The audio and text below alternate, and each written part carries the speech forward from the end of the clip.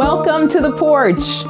I'm Lindsay Baccardo, keynote speaker and virtual presenter for organizations who want to build strong multi-generational teams. I believe that the modern day leader has a moral obligation to grow personally and lead others from a grounded and healthy and healed place. You're going to hear me bring on psychologists, neuroscience experts, storytellers, emotional intelligence researchers, really anything that helps a leader grow personally and ultimately impact the culture of their organization. This is where I bring my favorite thought leaders on these topics to teach and mentor us through our own growth. I'm so glad you're here and welcome to the porch. Today we have Galen with me. Thank you for coming. Hello. Galen is fantastic. Can I share a little bit about you? Do it. Okay. Galen's incredible because I got to tell you this, Galen, you don't know this, but I was on a call with somebody today and they're like, I want to be a speaker, as I continue to develop my career. Have you ever heard of this guy named Galen Emanuele? And I was like, yeah, I'm talking to him in 3 hours. You have a fan club that you don't even, some of them you know, some of them you don't, but I met one of your fans today, which was totally like, I was like, are you pulling my chain? Do you know that we're about to hang out? And she's like, no, I had no idea. So Galen is known throughout the interwebs and in real life. He works with incredible companies you've probably heard of, like Microsoft and NASA, organizations like that. He transforms the way teams and organizations approach and establish culture. And that is the word of the year, isn't it? How he helps humans perform together and helps them understand how they're impacting each other. His unique content is full of actionable tools to massively improve team dynamics, communication, EQ, and generate high-level performance and engagement. He makes awesome weekly videos. You've got to check him out on his YouTube page. Galen, thank you so much for coming.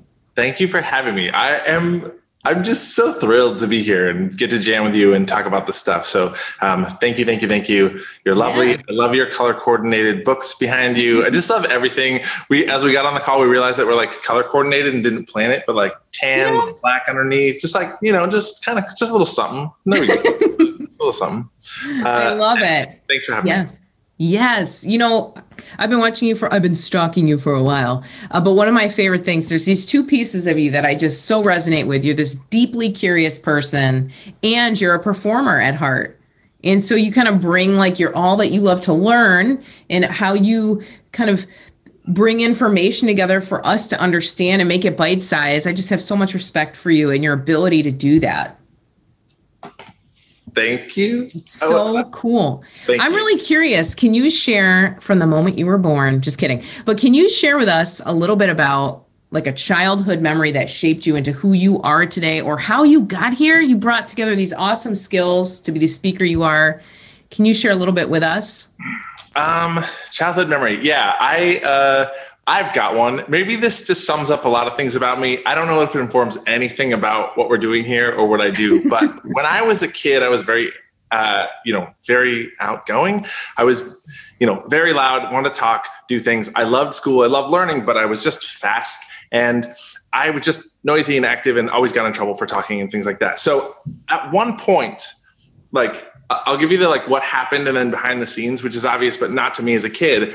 I used to, in my elementary school classes, I grew up in Canada. So elementary school, grade 3 probably. What would happen was they worked out a system in my school with my teacher where I would there's these plastic tokens. They were the size of a quarter and they were yellow on one side, red on the other side. And they were just plastic. And I could get up to 4 a day. 2 before lunch and 2 after lunch. And it was how well do I behave? How do I not talk out in class and get in trouble? And if I was cool up to lunch, I could get up to 2 and then after lunch after 2. And then at the end of the day or the end of the week or whatever, I could go to the counselor's office in the school and exchange them for quarters. So and my parents set this up with the school and basically I was so obnoxiously loud and class clowny and that when you're a kid, you're not aware of the whole thing, but the school worked this out with my parents to be we will pay your kid to shut up. And at the time I didn't, you don't piece anything together. Your parents set this up, whatever. It was oh man, these tokens, I can trade them in for quarters. And You know, I'm just an entrepreneur. So like, there's just incentive there. And like, obviously my parents knew me and they knew that that would work. And They would do like, it. how well it worked, I don't know, but I know that like that was a thing. So, you know, shaped me as a kid. I think I've always been kind of a performer and loud and I'm outgoing, hopefully not obnoxious, but that's, you know, context dependent, I guess. But yeah, that's just a funny thing when I look back at my childhood and I was like, oh yeah, this used to be an element of like me in school for like one of the years that I was in school. I don't know. Is that a good answer? That's a great answer. That's a weird thing. This is what's so interesting is like people that have high energy, like you're a nuclear power plant of energy. It's just like, you know, bubbling off of you all the time. And I see that when I'm like that too. And it's like, some people would say we're intense, but I'm like, not when we channel it in the right ways. It's actually really fun, but it's like one of your superpowers that you channel into exactly what you do today, which makes perfect sense. That's really cool. Yeah, it's good. So I guess I just have always been that. So like a performer, just like feels so comfortable, like in front of people doing things, you know, but yeah. I think that's so cool. When did you realize that you were ready to switch from improv to like try something new? Was there a moment, like a curious moment for you, or was there like a clean break? Like I'm done traveling and eating Wendy's chili on the road, or like what was that moment for you? No. And I'm like my career of improv, like there's a quote sort of like in the improv universe at the end of a lifetime career of improv, all you have is a bunch of shirts from a bunch of like improv festivals. Like that's what you have to show for it. So my life wasn't like touring around, and you know, I got to go on tour a few times with the guys from Who's Line, but like basically my improv career was like doing improv at a theater in Bellingham, Washington for years and years and years. So I guess like without taking a really long time, because origin stories, people are like, oh, boring. But I had always had sales and marketing jobs. Yeah. And I've always been an entrepreneur. Always like on the like psychology of like, why do people do what they do? And just like, I just am so fascinated by people. So I had, you know, sales marketing kind of jobs in my career. I started doing improv just as a hobby. I didn't realize you could take improv classes. I heard about the theater opening. I was like, oh, you can take improv classes. I went there first day, first class. I was like, oh my God, all of my weirdness belongs here. I'm like, I'm home. I just fell in love with it. So I took classes for a long time. I started performing. I started teaching, and I've been doing that for years. At one point, I became the marketing and sales director for the improv theater because I was also like, I'm business minded. I know how to make money. And so I got that job. And when I got that role, one of the things I knew that I wanted to do was start doing this crossover work of teaching teams and individuals and leaders and just how to take the skills and principles of improv and apply them to business, because it's not, you know, I know that there's other practitioners that do that kind of work, but to me, it's not, the value isn't necessarily in like, think on your feet and be creative and that kind of stuff. It's about communication. It's about like emotional impact, like emotional intelligence and like personal impact of how do I respond to you? How do I communicate with you? And so those like main improv kind of skills and tenets around just like saying yes, looking for ways to say yes, being present, listening, making other people feel listened to, like making other people look good, to embrace change and failure, to like be positive in an authentic way. I'm like, there's so much value there for teams and how people show up, how you impact people as leaders and coworkers. So I just started doing that work of like developing curriculum and putting on classes and just started testing out what worked and what didn't, and did that for a couple of years of doing it there in that role. And it had just kind of taken off. I was working with Microsoft and I was like, I love this. I never want to do anything other than this ever, because it's improv, it's business. It's like, I love it. So I left, started my own company, and that was now almost 8 years ago. So I wasn't like, I'm going to leave this corporate job and go do this thing, or I'm going to stop doing improv and this. I was just like, it just was very organic. And I was like, I have found something that is incredibly valuable, that I love, that I can continue to learn and grow. And so it started off as doing skills training kind of stuff with teams, and it has evolved and developed over these years into like doing like culture work and like how to whole organizations establish culture that's intentional. And so, you know, I'm always learning, growing, evolving content and stuff. So that was probably way too long, but that's sort of how brilliant. I got to this and where I am. So, yeah. I think that's so, because part of it too is that I know some of the people that are here on the show with us today, we're all trying to wiggle towards our next career move. And it's always good to hear somebody's story who, in one sense, if you had a goal, you might say, I've arrived, I've nailed it. I'm keynoting for a living. This is what I do. I'm awesome at it. I've got banging videos. Like, yes. And I didn't get here overnight. It was a wiggle towards, it wasn't just like stop one thing, do another. I think giving ourselves that space to be curious and move towards something new and try things out. And I'm sure along the way and I've done this too, where you're like, this presentation is going to be amazing. And then halfway through, you're like, this presentation is not working at all right now, and having to learn and grow as we go. Yeah. It's so good for all of us to hear. And that too, I think that I feel like as much as I've done and where I am right now, like I'm so grateful for that, but I feel like I haven't even started. I'm always learning. I feel like I'm crawling at the base of Mount Everest. I feel like there's so much more to do, to learn and develop. And like, I just am that sort of entrepreneur mode of like, there's just so many next level things that are in the works. And it's just like that long game of just like, keep working, keep building, keep doing, just like keep making impact, keep making videos, keep learning, keep developing better processes and ways to help companies and stuff. So, it's that part of it is fun for me. Like, there's no arrive. There's like, it'll never, there's no final point. Like, I'm doing keynotes and like, it's like, I'm not the kind of person who's like, I'm comfortable. Like, I'm just like, I want more. I want to do more. I want to help more. So yeah, it's fun. I love it. I love it. Love it. That's so cool. And it sounds like you've really made that shift towards that picture around company culture, that concept of culture. And a lot of people have an idea or maybe don't have an idea of what we mean by culture, because people remember that phrase that was popular like a couple years ago. What is it? Culture eats strategy for lunch. Remember this? Yeah, I remember. Yeah. Share with us a little bit, what the heck is culture? Like, how do you define it? And what's like a tip that you can see right now that can help people as they kind of are struggling through how to do the culture thing? Yeah. Such a juicy topic. And, if you ask 20 people, what is culture? How do you do culture in an organization? Like, you get different answers across all the board. Different. And part of that for me, I think, is helping teams understand my version of it. I'm not the world's most expert in everything in the universe, but like, I have seen a lot of ways that work, and like this process of like, this is how to go about doing this in a really tactical way. So to me, starting back at like, how do you define culture? What is culture?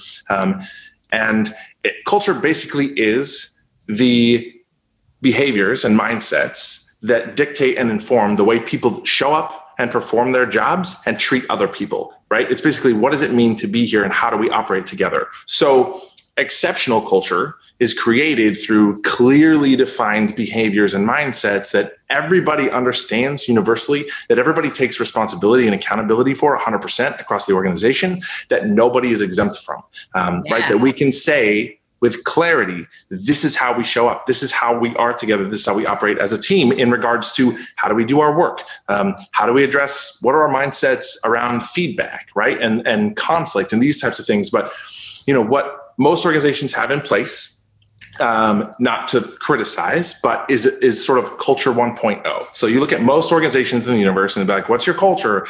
They have a mission statement, a vision statement, a list of corporate values that are save you some time, trust, integrity, respect, teamwork, fun, excellence, which is great. And I don't mean that in an insulting way. It's like, that's what companies know how to do. It's like, we need corporate values, and be like, the truth is, and you see this on the ground, it in organization, if you work for an organization, those things don't mean anything to anybody. They don't impact the way that employees show up on the front line.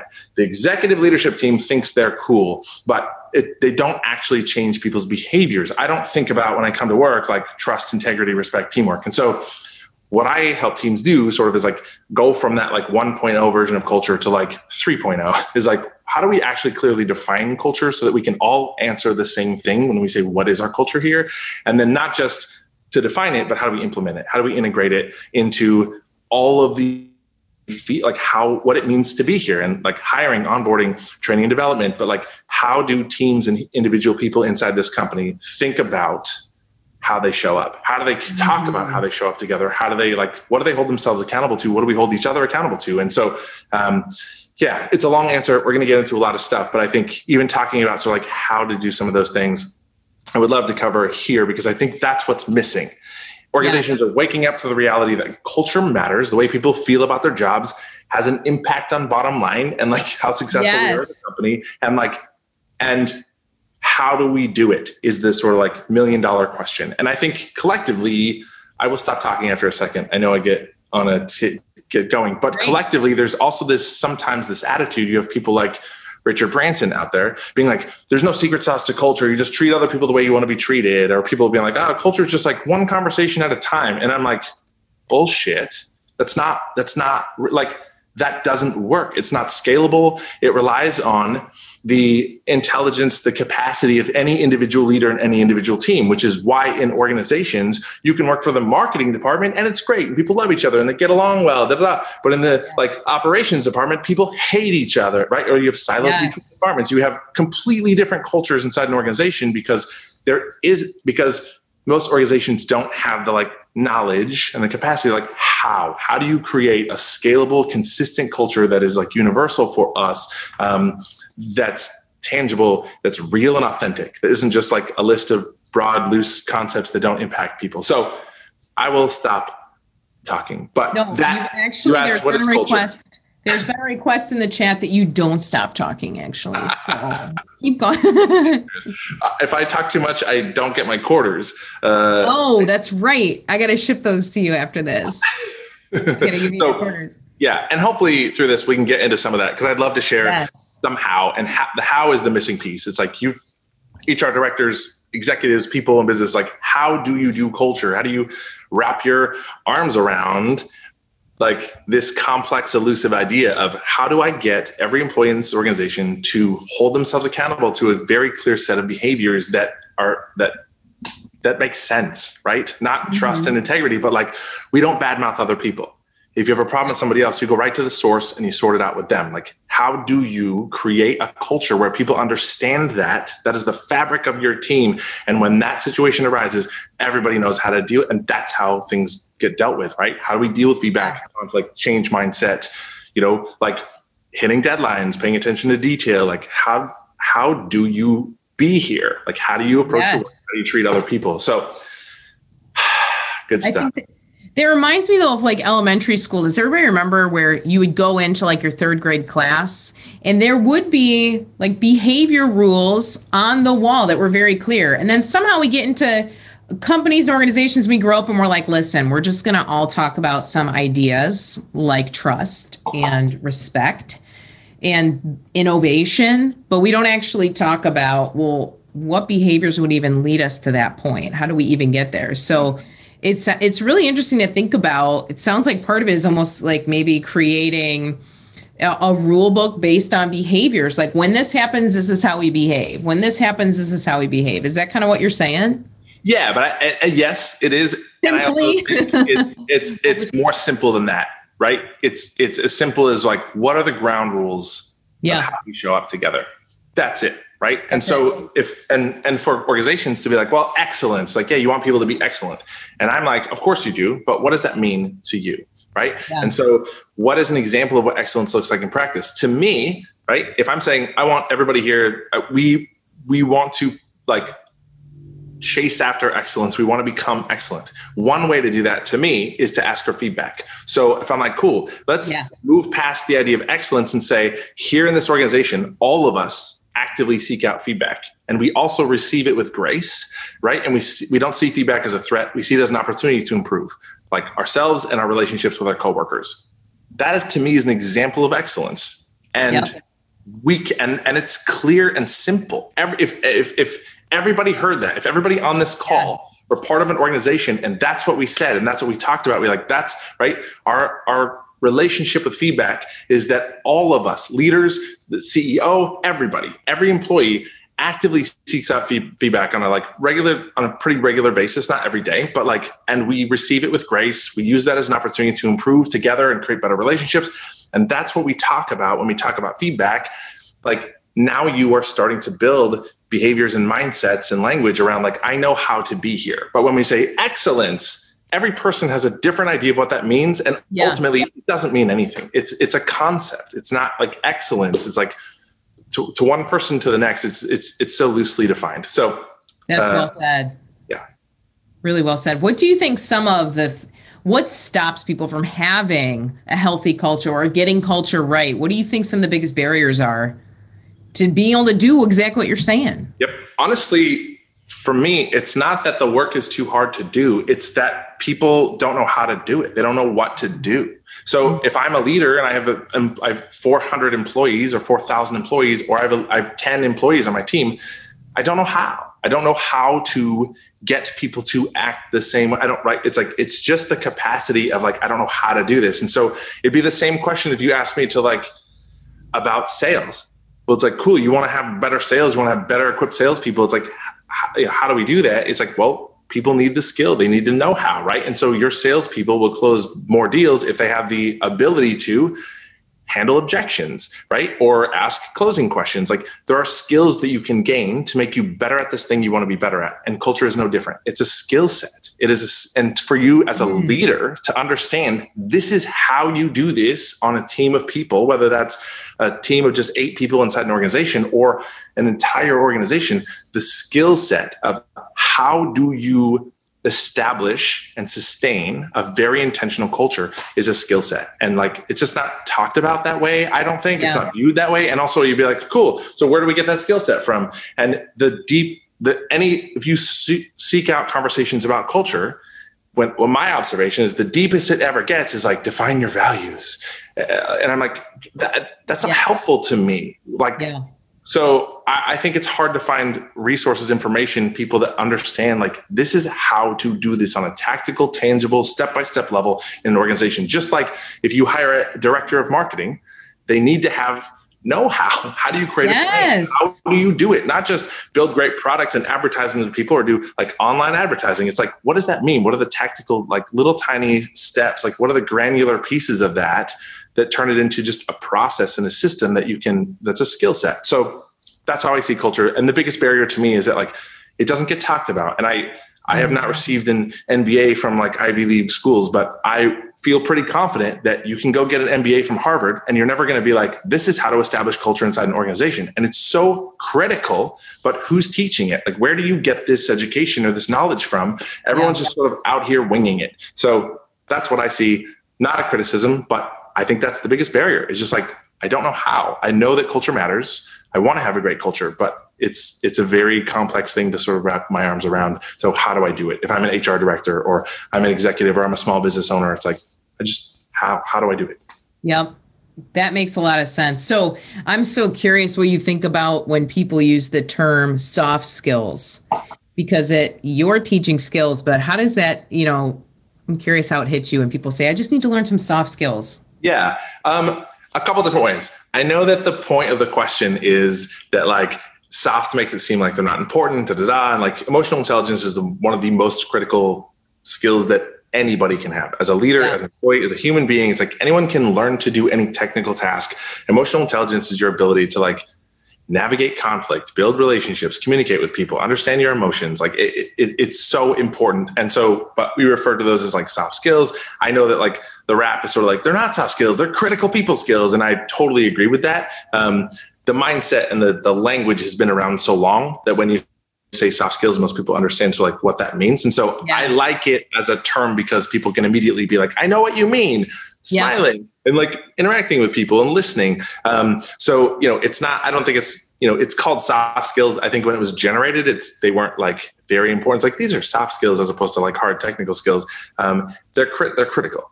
Yeah. If you don't have soft skills, it's very hard to be successful, I think, as a leader, as a coworker, because human beings are dynamic. People are interesting. And if you work in a workplace, even if you're all engineers, everybody has a very different communication style. Right? We're very diverse, and people are diverse in terms of how they think, how they learn, their working style, their communication style, how they navigate conflict. People are just very diverse, and the ability to successfully navigate and impact, right, and work successfly, right, with different skill sets and people and understand them. I think emotional intelligence is sort of the key to that. So, So what do I think of the term? It's fine for what it's used for. It's people need to understand that those are the most critical skills of business. It's hire for soft skills, hire for personality, hire for growth mindset and emotional intelligence. Anyone can learn how to do a job.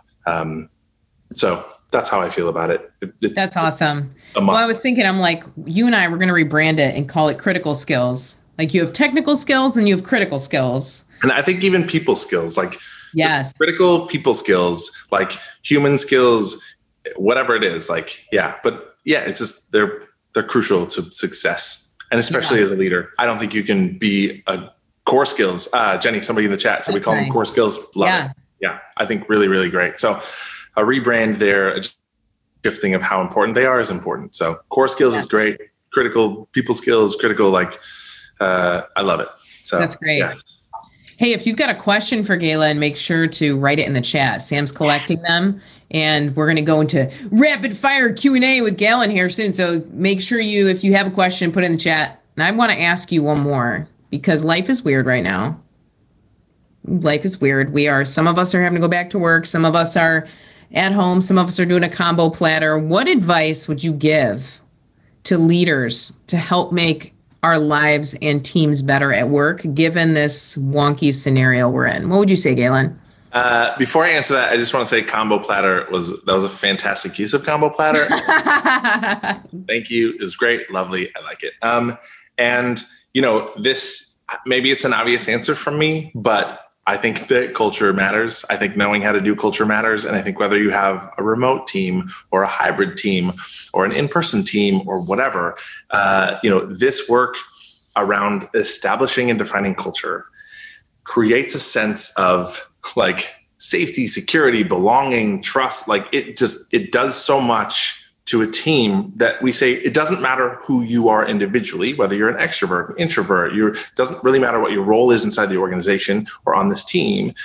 This is how we operate together. This is how we treat each other as a team. And I think like that is such a critical piece to be like, it doesn't matter if you're remote, hybrid, in person or whatever, when we have static or conflict with somebody else on this team. We don't gossip about them. We go right to the source and we sort it out with that person. Like creating ground rules, right, which is basically like behavioral based culture is so important. How do we treat each other? And regardless of how we work together, like what does it mean to be here? And like, how do we show up as a team? Like not just what are we as a team? We're a marketing team inside this organization. How are we as a team? How do we treat each other? How do we approach our work together? And like what consistent, clear, accountable kind of like guidelines can we create in that space? So to me, it's like seek out, get good at establishing culture, understanding like why that matters. I think that's critical. And I think that we've seen that this has been highlighted throughout this pandemic and throughout this year is like how important those things are, because certainly like this has tested the mettle of every organization. Do you actually care about your people? What does it actually feel like to be there? And I think that organizations who do put a lot of priority and focus on employee experience, culture, right, did a lot better and have done and are doing a lot better right now in terms of retaining employees and having right people not get to the point of being burnt out or feeling totally abandoned by their organization versus companies who are like, oh yeah, those things are an afterthought. Culture is foofy. It's not important. Employee experience is like, whatever, pay people as little as possible and have them do this job. Like they suffered the most. And I saw that firsthand a million times over with different organizations. It's like leaders who cared about people, just the way people showed up. And that to me is culture. It's environment. What does it feel like to be here? How do we treat each other? So someone had a question. Yeah. And I is it question time? I liked it. And we didn't really get necessarily into the like how to culture thing. Is there going to be an opportunity for that? Maybe just someone put that in the questions. And then when we get there, I'll at least rapid fire run through. If you want to create culture, here are the steps to do it sort of in order in a like comprehensive way. So I want to make sure to just at least get through that. But yes. What do you think? Should I answer this question? Yeah. Any recommendations or thoughts on interviewing for soft skills, but taking the word culture fit or that entire concept out of the interview equation? Yes. Great. From Erica. I love it. And like people are putting in, how do you create a culture in the question? They're doing exactly You're so great. You're so lovely. Okay. So first of all, interviewing for soft skills, taking the word culture fit. So culture fit to me in terms of a term, obviously like it's problematic. It leads to bias. It's a way to reinforce bias to be like, oh, this person's not a culture fit. And here's what I'll say about that when I have that conversation. And then I will specifically circle back to like interviewing for specific skills. But when it comes to culture fit, because organizations do culture in a backwards way, we bring in people and be like, this person will, fit our culture. What organizations need to do instead, and the cure for the culture fit conversation, is that organizations need to figure out what their culture is. A clearly defined behavior-based culture that says, these are the ground rules of this culture. Now, when I'm hiring someone, I'm not saying is this person a culture fit, right? And I'm looking at, are they a culture fit for us? I'm saying, I, as an organization, already know what my culture is. And in the interview process, I'm explaining this to someone else. So my team, we have a Shift Yes DNA code. It is our culture code. And we review it every month. We this. So when I'm hiring somebody, I show that to them. And I'm like, this is how we approach our work. This is a 10 out of 10 here. This is our culture, right? And everybody on my team is absolutely 100% committed to this. These are the things, if you work here, that you will be rewarded, recognized, and promoted for. They're also the same things that you would lose your job because of. This is how we are. This is how we approach change mindset, how we approach feedback, our mindsets around conflict, and how we approach conflict, how we approach our work. When I say be exceptional as an employee, this is exactly what that means. So I'm not hiring for a culture fit. In the hiring process, I'm saying this is our culture. And the questions I'm asking somebody are about their relationship with feedback, their relationship with conflict. And I'm making it very clear to say, this is what it will take working at this organization to be successful and be a 10 out of 10. So if you have a problem with receiving feedback, you're not going to be successful here. Right. And I'm not hiring someone who's already successful in my culture. I'm saying this is the culture that we have. And as I hire people in, they are going to get absorbed into this culture. These are going to be the expectations of what does a 10 out of 10 look like here as an employee, a leader, et cetera, to be part of this organization. And, it's not, so the other part of that conversation, people are like, well, you're telling people how to be, or you're trying to create this one note, everybody the same. And that's not actually true. It's just that I'm saying when it comes to conflict feedback, change management, being exceptional, mindsets around certain things, this is how we are. So, I think it's really important is that they're you're not looking for somebody who's a culture fit. You already have a culture. And a quick point I want to make about this is one last thing. You can take the same person, same human being that's a potential employee, right? Certain skill sets, mindsets, behavior. If you take that same person and you put them into two different environments, you put them into an organization where their leader is toxic, people badmouth about each other, there's gossip, there's silos between departments, there's a fear culture where you if you say the wrong thing, you'll get retaliated against. That person will sort of live and operate inside that culture to be successful. That same employee in person inside a really healthy culture where people ask for feedback and leaders ask for feedback and they don't take it personally. And if you have a problem with somebody else, you go right to the source, right? You put them in a really healthy, positive environment. They will operate two completely different ways, right? People behave the culture that they're in, right? That's and right. So that you're not looking for a culture fit. You're saying, this is our culture. This is what it takes to be successful. And somebody who would, in this situation, gossip, not speak up in meetings, in this environment would never gossip, would share ideas in meetings, right? And have more vulnerability or courage or whatever. So you are creating a culture that says, this is how you're going to be here. And then you promote that environment and you create that environment. So you're not really looking for somebody who already fits that.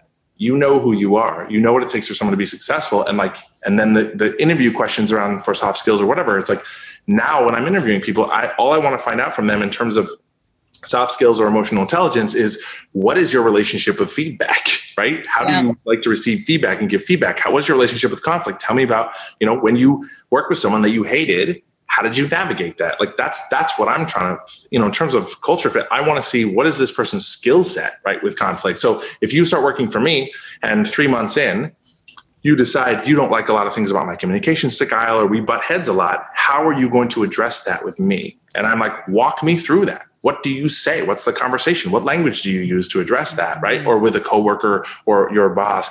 That's the kind of stuff that I'm in the interview process. I'm saying, walk me through it. What language do you use? Let's have the conversation right now. It was approach me and tell me that you think I hate all your ideas and I shoot them down. So that's kind of what I'm in the interview process. I'm looking for, in terms of culture fit, interviewing for soft skills, it's the things I already want to make sure that this person is okay with feedback, they're okay with conflict or whatever. And they don't have to be perfect at those things, because part of my company is going to be that, like, when I recognize gaps in skills, I provide training and development. So if I know that my people aren't great at feedback, then like, let's do some training around how to give and receive feedback more effectively, or navigate conflict or whatever. So long answer, but that's how I feel about culture fit. It doesn't make sense. It's backwards. Because you need to already know who you are, and then hire for somebody that, like, in relation to that. But people will become great if you put them in a great environment. That's right. So somebody who would never ask for feedback when they're in a company where it's an expectation that they get feedback and ask for feedback from their leader or from their employees. If they're a leader, they will do that thing. Cool. That's really interesting. I'm glad that you answered that question, because I think a lot of people, when they're interviewing, they go through that shortcut language of like, are they a culture fit? And they're missing the bigger piece that you're talking about of actually designing that culture, designing what behaviors, basically how other humans treat each other in this environment. You've got to know that first. Right. That's interesting. Yeah. So before we go, because I know I've got to let you go, you've got a lot going on. I do want to ask the question that you asked me to ask you, that everybody else is asking you too. What are the steps, and in what order do we take them to build culture? Okay. Culture. Okay. And I will try to be succinct with this answer. So love it. I'm typing this whole time, so I got it. Okay. If you don't have an already existing team, or you do, you're like, okay, we need to create culture. We sort of have a culture, but it's not clearly defined.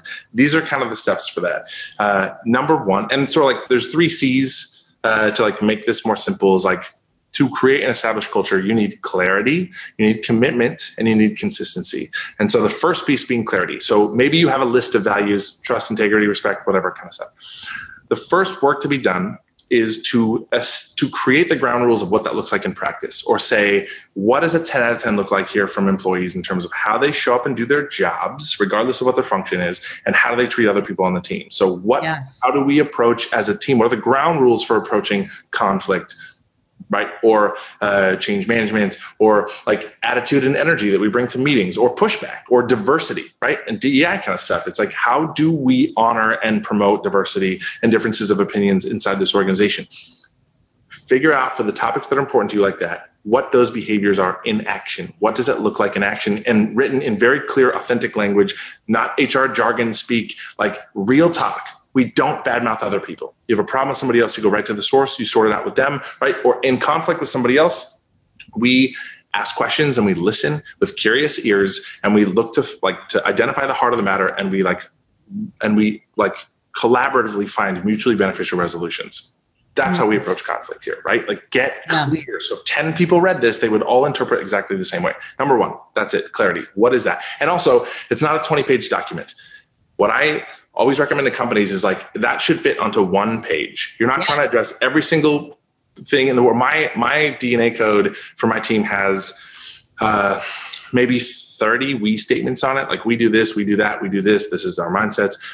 But make it fit onto one single simple page. So you're not trying to write a book about what your sort of ground rules are for your culture. Simple page.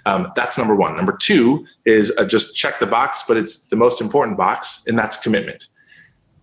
And if you're going to create a culture like this, you have to answer the question, does this apply to every single person in the organization without exemption?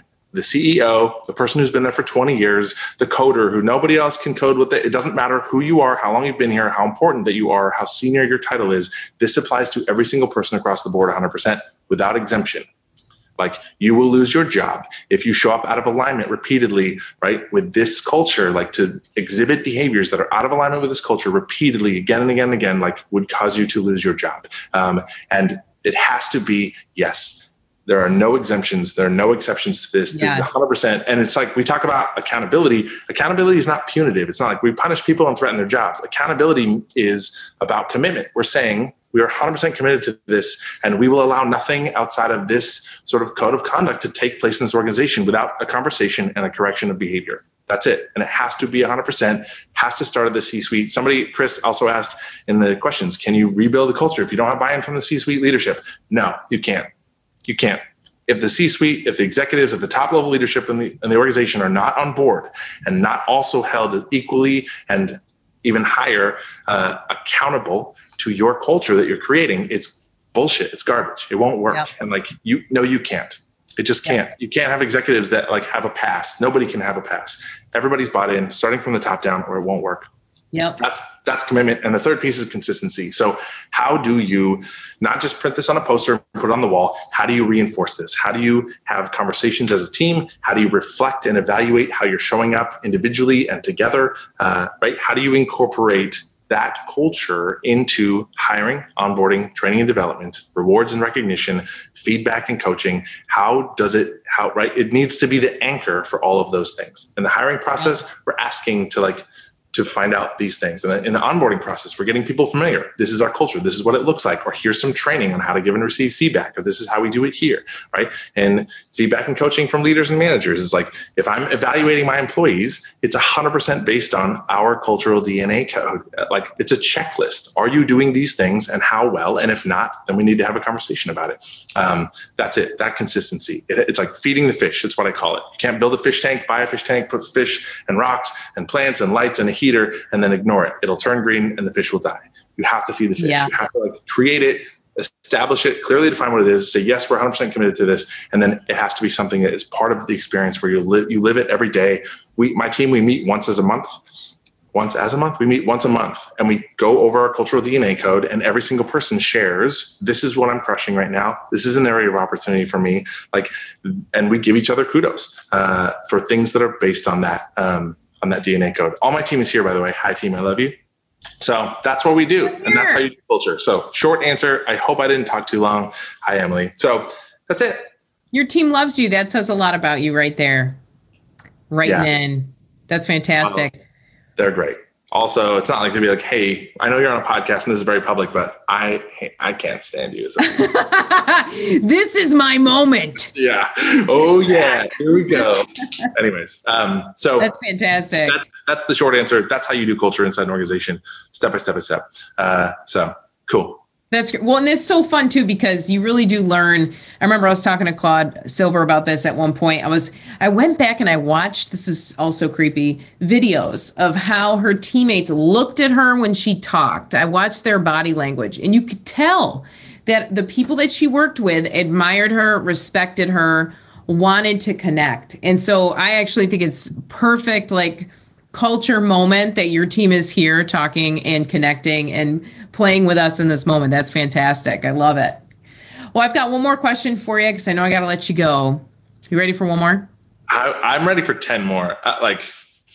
Oh, great. Yeah. Okay. Dogs or cats? No, I'm just kidding. Okay. My real question, given everything that's going on in the world right now, what's one thought, you talk about growth mindset, what's one thought you would want the whole world to grab a hold of? What's one thing you'd want to tell the world based on what we've been through in the last, 15 months? What would you want to share with the world? Oh man, that's good. I hope they all get to hear this. All of them will. I will be broadcasting this. Man, there's a lot of things. Man. It's a toughie. It's like a big, big question. How do I choose the things that I want to say? I mean, what do you find yourself saying a lot to people to normalize their experience or to help push them forward? What do you find yourself saying a lot these days? There's something I think that resonates with me right now. Like, this is what I want to say, because I have a lot of either companies, individuals, friends, like people that I know that are going through a hard time. This last year has been a shit show of craziness, mental health, all kinds of stuff. And I think if there's one thing I want to like share with everybody in the world, whether that's like people feeling burnt out, their jobs, or just going through very tough personal times, whatever it is just an image, is sort of like analogy that I really, really like, is that like everything that you feel, everything that you're going through in the world, like very, very low times, also very, very high times, are the weather. They're not the sky.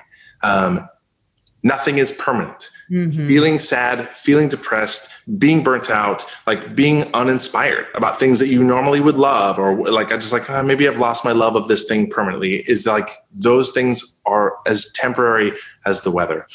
Feelings, emotions, all these things. And I think that we try, and this applies to me so much. I have a hard time letting myself off the hook, right? It's like I push myself. I expect more of myself. If I feel like I want to take a nap, or it's 2:00 and I'm done for the day because I'm totally burnt, I feel responsible to my employees. I'm like, you're being lazy. Like, it's so hard for me to let myself off the hook.